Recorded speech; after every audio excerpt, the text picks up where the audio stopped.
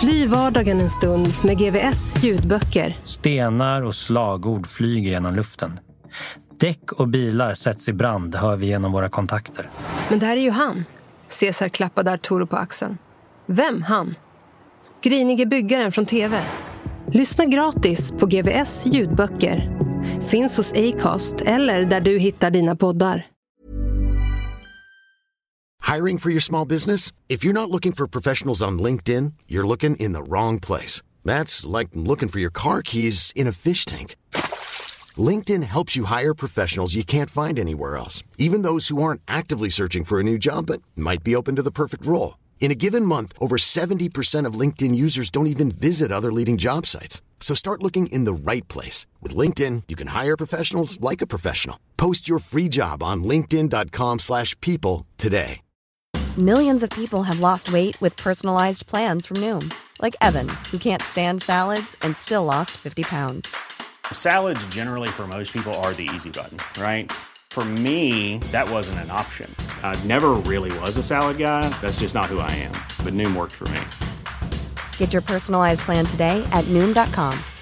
Real Noom user compensated to provide their story. In 4 weeks, the typical Noom user can expect to lose 1 to 2 pounds per week. Individual results may vary. Hey, I'm Ryan Reynolds. At Mint Mobile, we like to do the opposite of what Big Wireless does. They charge you a lot. We charge you a little. So naturally, when they announced they'd be raising their prices due to inflation, we decided to deflate our prices due to not hating you. That's right. We're cutting the price of Mint Unlimited from $30 a month to just $15 a month. Give it a try at mintmobile.com/switch. $45 up front for 3 months plus taxes and fees. Promo rate for new customers for limited time. Unlimited more than 40 gigabytes per month. Slows full terms at mintmobile.com. Grattis, Krull och Kriminell fortsätter släppa nytt bara hos Podme. Första 2 veckorna gratis.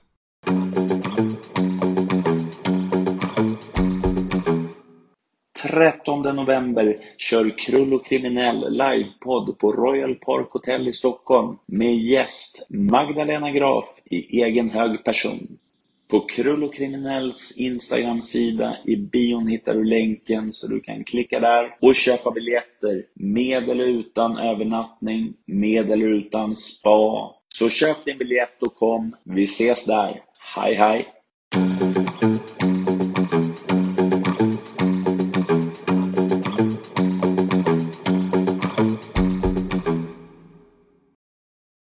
Våra kassar stod mitt på golvet när vi vaknade.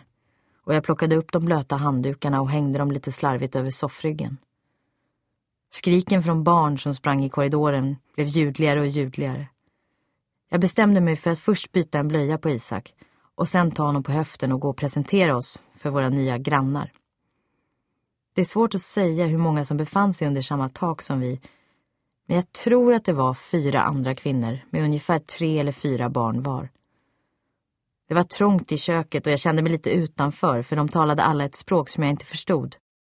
Bandspelaren på köksbänken pumpade ut någon slags magdansmusik på hög volym och eftersom jag inte ville avbryta de andras diskussion ställde jag mig lite försiktigt på sidan. Jag hade just börjat värma Isaks välling då en av kvinnorna fick syn på mig och lät blicken frågande vandra från mig till Isak och sen tillbaka till mig igen. Din man var svensk? Sa hon häpet. De andra kvinnorna slutade att prata och tittade också de på mig. Det var helt tyst i köket. Det enda som hördes var oväsendet från barnen som slogs i vardagsrummet. Svenska man slå? Frågade den första kvinnan. Sen såg de alla på varandra och började skratta. Jag visste inte riktigt vad jag skulle svara. Men så harklade jag mig och sa, nej, han är finsk. Jag kände mig fruktansvärt dum. Finsk? De tittade så där konstigt på mig igen och brast åter i högljutt skratt för att sen återgå till att prata med varandra som om ingenting hade hänt. Jag tog Isak och vällingflaskan och började sakta gå tillbaka till vårt rum. Jag saknade Irene och jag saknade jourhemmet i Nacka. Jag önskade också att Camilla hade funnits där just då. Men den jag längtade efter allra mest var min mamma. För hon hade kunnat trösta mig så som hon gjorde när jag var liten. Snälla, snälla, bad jag till någon där ute. Låt mig få vara liten, bara en kort stund. För jag orkar inte vara stark längre. 10:e kapitlet. Jag höll mig på rummet den där första förmiddagen på det nya jourhemmet. I dagsljus var rummet ännu mindre än vad jag uppfattat det som när vi anlänt mitt i natten. Det fanns spår av dem som tidigare bott där, i form av små tovor av långt svart hår som dansade i hörnen, tillsammans med dammråttor och strumpludd. Och i bäddsoffan hittade jag massor av könshår. Jag städade så gott det gick och torkade golvet med våtservetter. Under tiden var min mobiltelefon tyst. Så jag förstod att polisen hade gett min omgivning samma varningar som jag fått. Det hade nu gått 10 dagar sedan jag lämnade mellofonstigen. Jag lekte med Isak, sjöng barnsånger som han älskade att nynna på och trollband honom med spännande berättelser om alla de äventyr och bravader som gosekatten varit med om innan han flyttade hem till oss och blev Isaks bästa vän. Så småningom slumrade vi båda till på soffan och vaknade av att någon försiktigt knackade på dörren. När jag öppnade dörren trodde jag att jag fortfarande drömde. För där utanför stod min mamma och Marianne, kriminalinspektören. Marianne hade ända sedan tidig morgon samlat ihop material tillsammans med sina kollegor och hållit förhör med mina föräldrar. Att min mamma nu var här var för mig som att bli bönhörd av Gud. Hon berättade att Jorma hade lämnat henne och Gunnar i fred de senaste dagarna. Men om det var goda eller dåliga nyheter hade jag svårt att avgöra. Var det inte så att man lättast fick sin hämnd om man lyckades invagga sina fiender i falsk säkerhet? Då kunde man när de minst anade det sticka kniven i ryggen på dem. Vi gick för att sätta oss i köket. De andra i lägenheten måste ha gått ut, för det enda som vittnade om att andra bodde där var en fårskalle som puttrade på låg temperatur i en kastrull på spishällen med stora gapande ögonhålor. Vi knäppte på vattenkokaren och satte oss vid bordet. Sen smuttade vi på vårt snabbkaffe medan vi talade om vad som hade hänt och vad som skulle ske härnäst. Marianne gick igenom delar av min berättelse och återvände gång på gång till olika händelser och frågade mig om datum. Det var svårt att på några få timmar återge en stor del av mitt liv och skilja alla hot och slag åt. De senaste månaderna hade allting bara flutit ihop till en enda lång plåga. Jag var inte ute efter att i hämndsyfte få med så mycket som möjligt av vad som hänt. Det enda jag ville var att de skulle förstå hur ohållbar min situation hade varit och få leva i lugn och ro. Helst hade jag velat kunna sätta mig på en häst med Isak i famnen och rida bort i galopp och försvinna i fjärran. Jag förstod att det var en lång process som väntade. Först genomgång, sen överläggning, häktning, husrannsakan, nya förhör, vittnesförhör och slutligen rättegång. Jag fick hjärtklappning vid blotta tanken på att behöva möta hans blick igen och sitta i en rättssal som skulle fyllas av kylan och hatet från honom.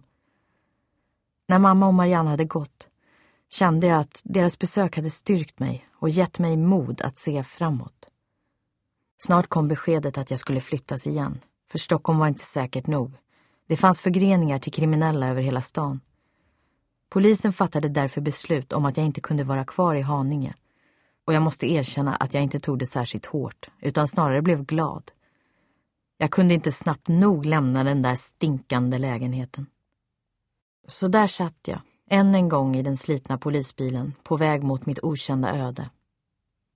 Vi åkte på slingrande vägar upp genom landet. Vi passerade Sala, där vi stannade för att låta Isak sträcka på benen innan vi fortsatte mot Hofors.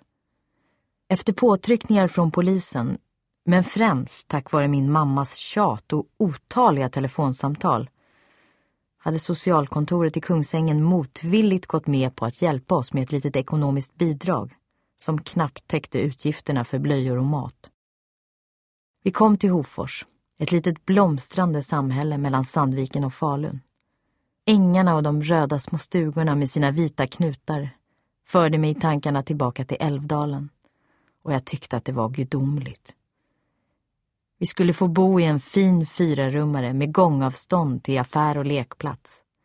Lägenheten hyste inga andra gäster för tillfället, så det kändes som ett slott för mig och Isak. Vårt sovrum var fräscht, det luktade nymålat och rena sängkläder. Bara skickliga och kärleksfulla mormors händer hade kunnat göra det så ombonat och hemtrevligt med blommor och virkade dukar. Köket var rymligt, med ett stort matbord, på vilket det låg en handsydd bordlöpare med vackra broderier längs kanterna. På toaletten fanns det ett förråd av hygienartiklar. Det underlättade säkert för kvinnor på flykt som inte hade vänner som jag. Vänner som skrapat ihop det nödvändigaste till mig och Isak. Kvinnojourskontoret låg en bra bit bort och var också det ett stort och rymligt hem. De snälla tanter som där arbetade ideellt för kvinnors rätt att få leva fanns alltid tillgängliga. De tog hand om mig som om jag var en dotter och Isak ett barnbarn. När man besökte dem doftade det alltid perkolator och bryggt kaffe och nybakade kanelbullar på kontoret. Jag kände att jag kunde andas igen. Det här var första gången på 2 veckor som jag inte vaknade upp svettig och gråtande av mardrömmar. Mardrömmar där Jorma stod lutad över sängen och smålog. Medan han riktade ett finger som en pistolpipa mot mig och sa: "Pang, du är död." De här drömmarna var så verkliga att jag vissa nätter var tvungen att hålla mig vaken och titta på tv-shop till framåt småtimmarna för att våga gå och lägga mig igen. Jag hade nu fått hjälp av Irene på kvinnojouren i Nacka med att hitta en advokat som kunde företräda mig. Det kändes tryggt att veta att det fanns någon som var god och kunde föra min talan. Advokaten hette Kurt och var en luttrad och mycket skärpt äldre herre. Han var gammal polis och åklagare och eftersom han hade varit med förr lät han sig inte luras av någon. På dagarna tog jag långa promenader med Isak. Vi satt också i timmar och bakade lerkakor och byggde små slott i sandlådan på lekplatsen. Isak såg ut som en liten smällkaramell i den söta jackan och mössan av rödrutig flis som Camilla köpt för lönepengarna hon fått i förskott. Vem kunde väl då ana att mamman och pojken vid sandlådan den där soliga höstdagen i Hofors bar på en mörk hemlighet? Den 16 september vaknade jag prick klockan 7. Vad som fick mig att slå upp ögonen före Isak vet jag inte. Det var som om jag hade en gnagande känsla av att något inte stämde. Det är svårt att sätta fingret på vad det var. Det var mest en sån där känsla som man som mamma kan ha om ens barn ramlar och slår sig och man inte ser eller hör det men ändå känner barnets smärta långt in i själen.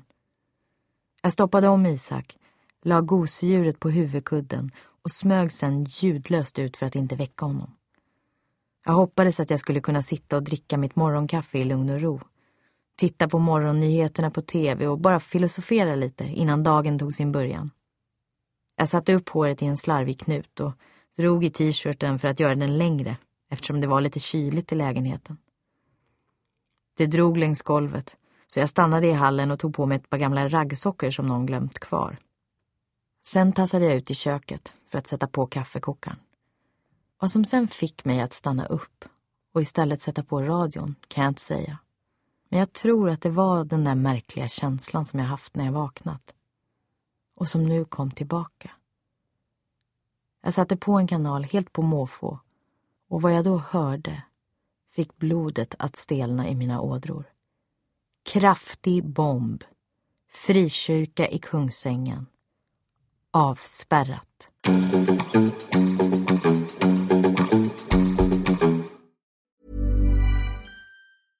Hey, I'm Ryan Reynolds. At Mint Mobile, we like to do the opposite of what Big Wireless does. They charge you a lot, we charge you a little. So naturally, when they announced they'd be raising their prices due to inflation, we decided to deflate our prices due to not hating you. That's right. We're cutting the price of Mint Unlimited from $30 a month to just $15 a month. Give it a try at mintmobile.com/switch. $45 up front for 3 months plus taxes and fees. Promo rate for new customers for limited time. Unlimited more than 40 gigabytes per month. Slows full terms at mintmobile.com. Hey, it's Danny Pellegrino from Everything Iconic.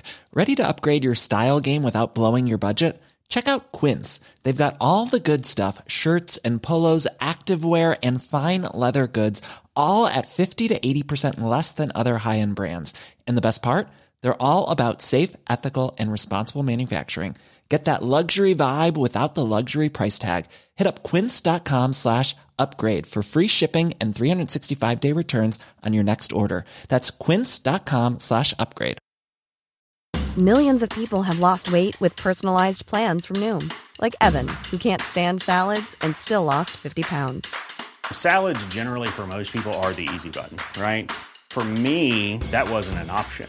I never really was a salad guy. That's just not who I am. But Noom worked for me. Get your personalized plan today at Noom.com. Real Noom user compensated to provide their story. In 4 weeks, the typical Noom user can expect to lose 1 to 2 pounds per week. Individual results may vary.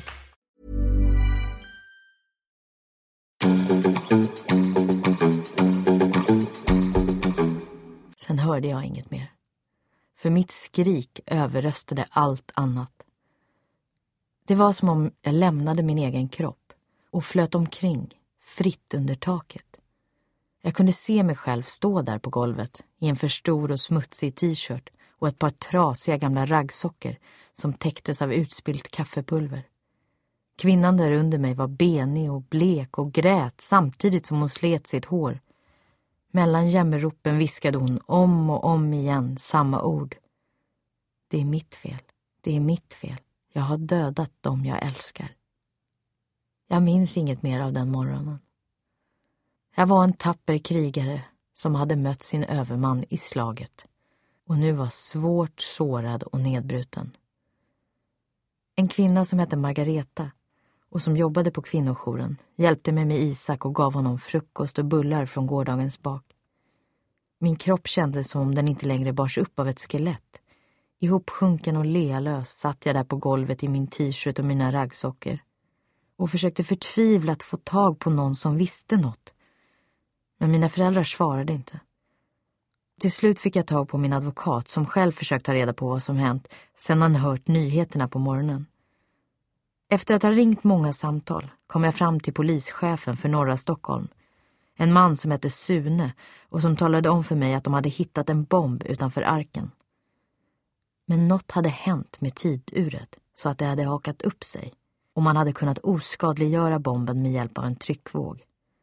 Den eller de som placerat ut den här bomben var inte att leka med. Marianne, kriminalinspektören, kom upp till Hofors för att förhöra mig den eftermiddagen. Hon var tvungen att ta med sig sin 4-åriga dotter, för trots det stora polispådraget kring mig och Jorma och den här senaste händelsen hade polisen ingen annan än henne att skicka hela den långa vägen upp till mig. Säkerheten hade nu drastiskt förstärkts och jag fick inte under några omständigheter ta kontakt med min familj. Man var rädd för att antingen min eller mina föräldrars telefon kunde vara avlyssnad. Jorma hade någon dag tidigare tvingat sig in i min systers och hennes pojkväns lägenhet i Stockholm och hållit förhör med dem. Han hade sedan gått igenom deras lådor och tillhörigheter i jakt på sånt som kunde avslöja var jag fanns. Polisen fruktade att om någon i min närhet blev utsatt för vapenhot så skulle den personen kanske ge Jorma och hans kumpaner en ledtråd som kunde föra dem till mig. Jag var ensam den kvällen. Mina ögon var rödgråtna, håret stripigt och jag hade bitit så på naglarna att fingertopparna blödde. En av jourkvinnorna lät Isak sova över hemma hos henne så att jag skulle få en möjlighet och tid att ta mig ur chocken som omsvept mig. Jag hade tryckt in mig i hörnet av manchestersoffan med tvn påslagen och lade inte riktigt märke till vad som försiggick i rutan förrän det på nyheterna plötsligt kom. Det var vid 7-tiden i morse som en av de anställda hittade bomben vid dörren till frikyrkoförsamlingen Arken i Kungsängen. Området spärrades av och med hjälp av en tryckvåg oskadliggjordes bomben. Det var den här korven av civilt sprängmedel som låg utanför dörren. Om den hade exploderat skulle konsekvenserna ha blivit förödande.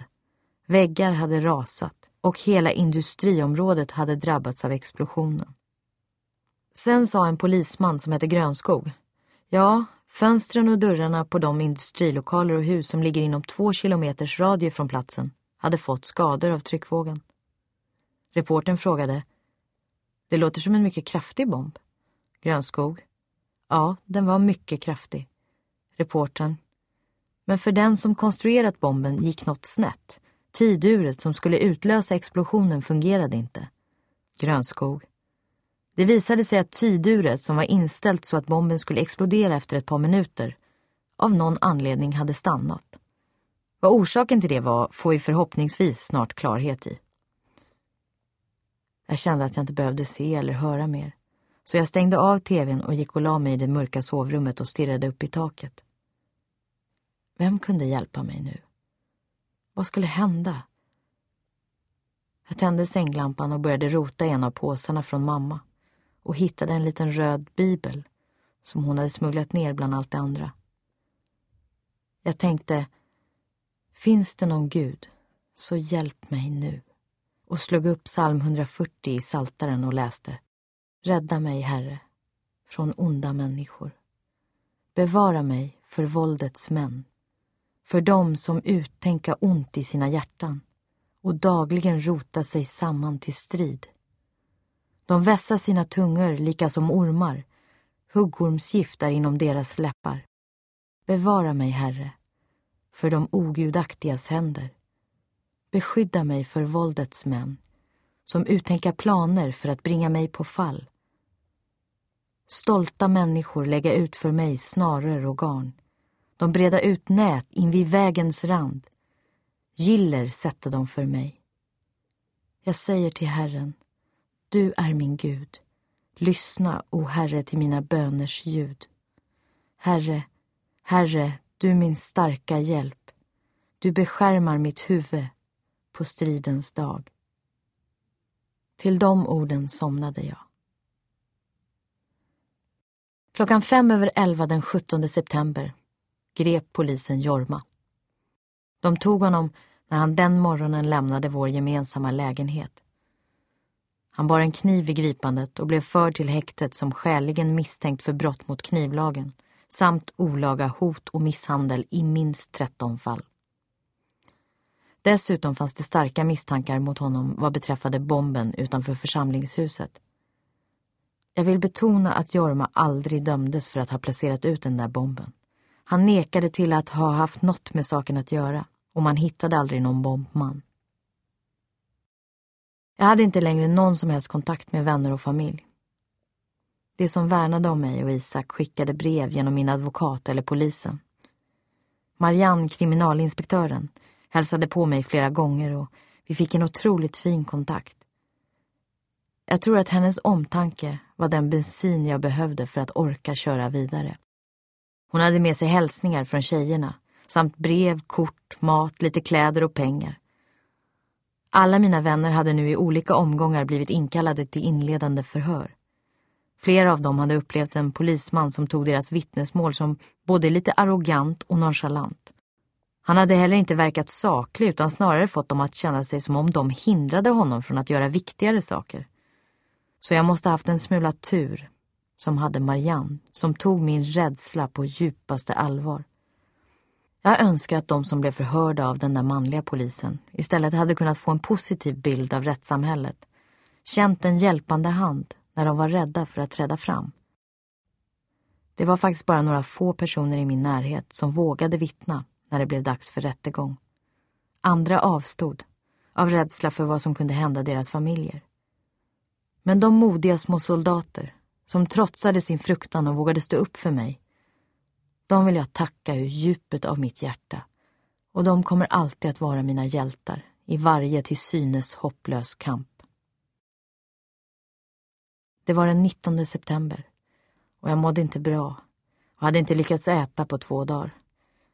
Jag vägde nog inte mer än lite drygt 40 kilo och kände mig äcklig, ful och värdelös. När jag såg mig själv i spegeln ville jag bara slita av mig håret och slå mig själv i ansiktet medan jag skrek: fula, jävla, misslyckade, odugliga människa. Helst hade jag velat kunna gråta eller krypa ur mitt eget skinn. Jag visste att jag måste äta, men maten stockade sig i halsen på mig. Det var som om den doppats i klister och hur jag än försökte tugga den växte den sig bara större och större i munnen tills jag var tvungen att spotta ut den. Jag måste vara stark. Ja, jag måste vara stark för Isaks skull. De orden får runt i mitt huvud som en evig besvärjelse, för allt kändes så hopplöst och mörkt inom mig. Jag famlade men hittade ingen framkomlig väg. Jag försökte resa på mig men någon slog undan mina ben. Jag försökte prata, men orden vägrade att komma fram bakom tungan. Jag hade ingen lust att kliva ur sängen, utan ville bara sova. Upp med dig nu, du har tvättstugan, ropade Margareta, som stuckit in huvudet genom dörren. Vi får fint besök idag, så se till att få dina och Isaks palter tvättade så att ni ser anständiga ut. Det var allt tur att jag hade Margareta som höll ordning på mig. Jag rullade av soffan där jag legat och tittat på barnprogram med Isak. Om man inte mådde dåligt tidigare så gjorde man det definitivt efter att ha sett SVT UR-barnprogram. Jämfört med Staffan Westerbergs Vilse i pannkakan, som påstås ha gett en hel generation psykiska men, så var de här nya psykedeliska barnprogrammen inte mindre skrämmande. Jag lockade Isak från tvn genom att säga att han skulle få hjälpa mig med att trycka på knapparna nere i tvättstugan. Det visade sig vara ett smart drag, för han kom genast tultande emot mig med ivriga steg. Laila Freivalds skulle komma på studiebesök, och på kontoret var tempot högt och humöret glatt. Det fick mig faktiskt att dra lite på munnen och se fram emot det stundande regeringsbesöket. Vi hjälptes åt att dekorera det utdragna matbordet och dammade av finporslinet. De sköra kristallglasen putsades tills de sken och ställdes i jämna rader på den skrynkelfria linneduken. Det osade av hemlagad mat och doftade så av nybakat kaffebröd att min mage började kurra. Stämningen var på topp och alla rättade till sina festkläder och skojade friskt medan de sista förberedelserna klarades av. De långa brinnande stearinljusen som omgavs av ljusgröna små blomsterkransar fick rummet att se magiskt ut.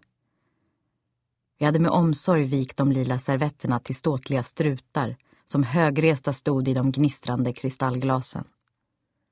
Själv hade jag gjort mitt bästa för att se fin ut. Mitt hår var uppsatt i en stram tofs. Jag hade fått låna lite mascara och läppstift som gjorde att mitt ansikte lyste upp och såg friskare ut. Tack vare mascaran var mina ögonfransar nu riktigt långa. Jag var vacker. Jag såg på mig själv ur olika vinklar och gillade det jag såg. Jag gladde mig åt stunden framför badrumsspegeln. Men att hitta kläder som passade i ett sånt här fint och belevat sammanhang var lite svårare. Jag ville ju inte se ut som något som katten hade släpat in och med min närvaro väcka motvilja. Jag var verkligen mån om att göra ett gott intryck på en så viktig person som vår justitieminister. De väl använda Vero Moda-byxorna fick duga. De satt lite slappt över höfterna och var rätt urtvättade med hundratals små nopper som jag envist försökt ta bort med hjälp av en rakhyvel. Till dem hittade jag en matchande mossgrön topp med en liten krage som jag tyckte ramade in mitt ansikte fint och gav mitt annars så matta hår både lyster och glans. Att klä Isak var inte svårt. Jag hade under en av mina promenader på Hofors centrala shoppingstråk fyndat barnkläder i en av de små butikerna. Jag hade i högarna under skyltar med 70% rea hittat de stiligaste kläder till Isak som jag någonsin skådat. Jag visste att vi egentligen inte hade råd att köpa onödiga saker. Men glädjen över att få klä upp Isak på det sättet gjorde det värt att sedan leva på nudlar och knäckebröd ett tag. Så där stod vi. Isak i välpressade mörkblå chinos och en gräddvit skjorta med manschetter och manschettknappar.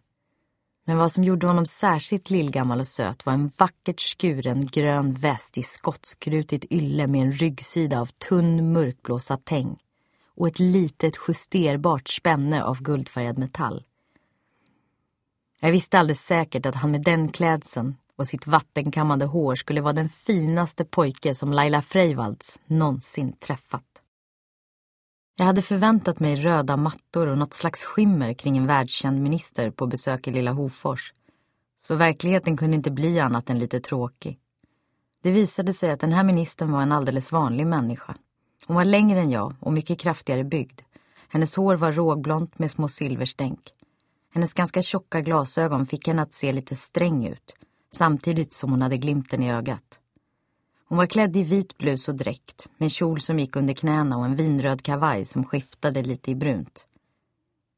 Jag insåg snabbt att hon var som alla vi andra dödliga, av kött och blod och stöpt i samma form. Vi satt runt det fint dukade bordet. Vår gäst underhöll oss. Hon fick oss att le och fnissa när hon under middagens gång berättade roliga historier. Men hon lyssnade också lyhört och verkade förstå vikten och allvaret i de frågor som togs upp den där eftermiddagen. och som rörde kvinnor som tvingats på flykt och deras rätt att få leva i fred. Jag tyckte att Laila Freivalds såg mig. Fast jag i mångas ögon var en obetydlig person, såg hon mig och tog sig tid. Hon bad mig att hålla henne sällskap då hon rökte en cigarett på balkongen. Och som vem som helst pratade hon om barn och sina funderingar kring livet. Hon skojade sen med Isak där han satt i soffan och berömde honom för hans fina kläder. Och hon ställde leende upp när den gamla polaroidkameran togs fram och gav oss chansen att få ett minne från den här dagen på bild. Det var verkligen en dag att minnas där i vårt jourhem i Hofors. Det var också en dag som jag behövde för att få något annat att tänka på än min ensamhet och min och mitt barns framtid. Jag behövde dessutom en dag av skratt och förhoppningar för att kunna dämpa den panik jag kände när jag låg och försökte hålla mig vaken de där nätterna då Jorma kom på besök i mina drömmar. Imagine the softest sheets you've ever felt. Now imagine them getting even softer over time. That's what you'll feel with Boll & Branch's organic cotton sheets. In a recent customer survey, 96% replied that Boll & Branch sheets get softer with every wash. Start getting your best night's sleep in these sheets that get softer and softer for years to come. Try their sheets with a 30-night guarantee. Plus, get 15% off your first order at bollandbranch.com. Code BUTTERY. Exclusions apply. See site for details. Hey, it's Paige DeSorbo from Giggly Squad. High quality fashion without the price tag. Say hello to Quince. I'm snagging high-end essentials like cozy cashmere sweaters, sleek leather jackets, fine jewelry, and so much more. With Quince being 50 to 80% less than similar brands. And they partner with factories that prioritize safe, ethical, and responsible manufacturing. I love that. Luxury quality within reach. Go to quince.com/style to get free shipping and 365-day returns on your next order. Quince.com/style. Planning for your next trip? Elevate your travel style with Quince. Quince has all the jet-setting essentials you'll want for your next getaway, like European linen, premium luggage options, buttery soft Italian leather bags, and so much more. And is all priced at 50 to 80% less than similar brands. Plus, Quince only works with factories that use safe and ethical manufacturing practices. Pack your bags with high-quality essentials you'll be wearing for vacations to come with Quince. Go to quince.com/pack for free shipping and 365-day returns. Fly vardagen en stund med GVS ljudböcker. Stenar och slagord flyger genom luften. Däck och bilar sätts i brand, hör vi genom våra kontakter. Men det här är ju han. Cesar klappade Arturo på axeln. Vem han?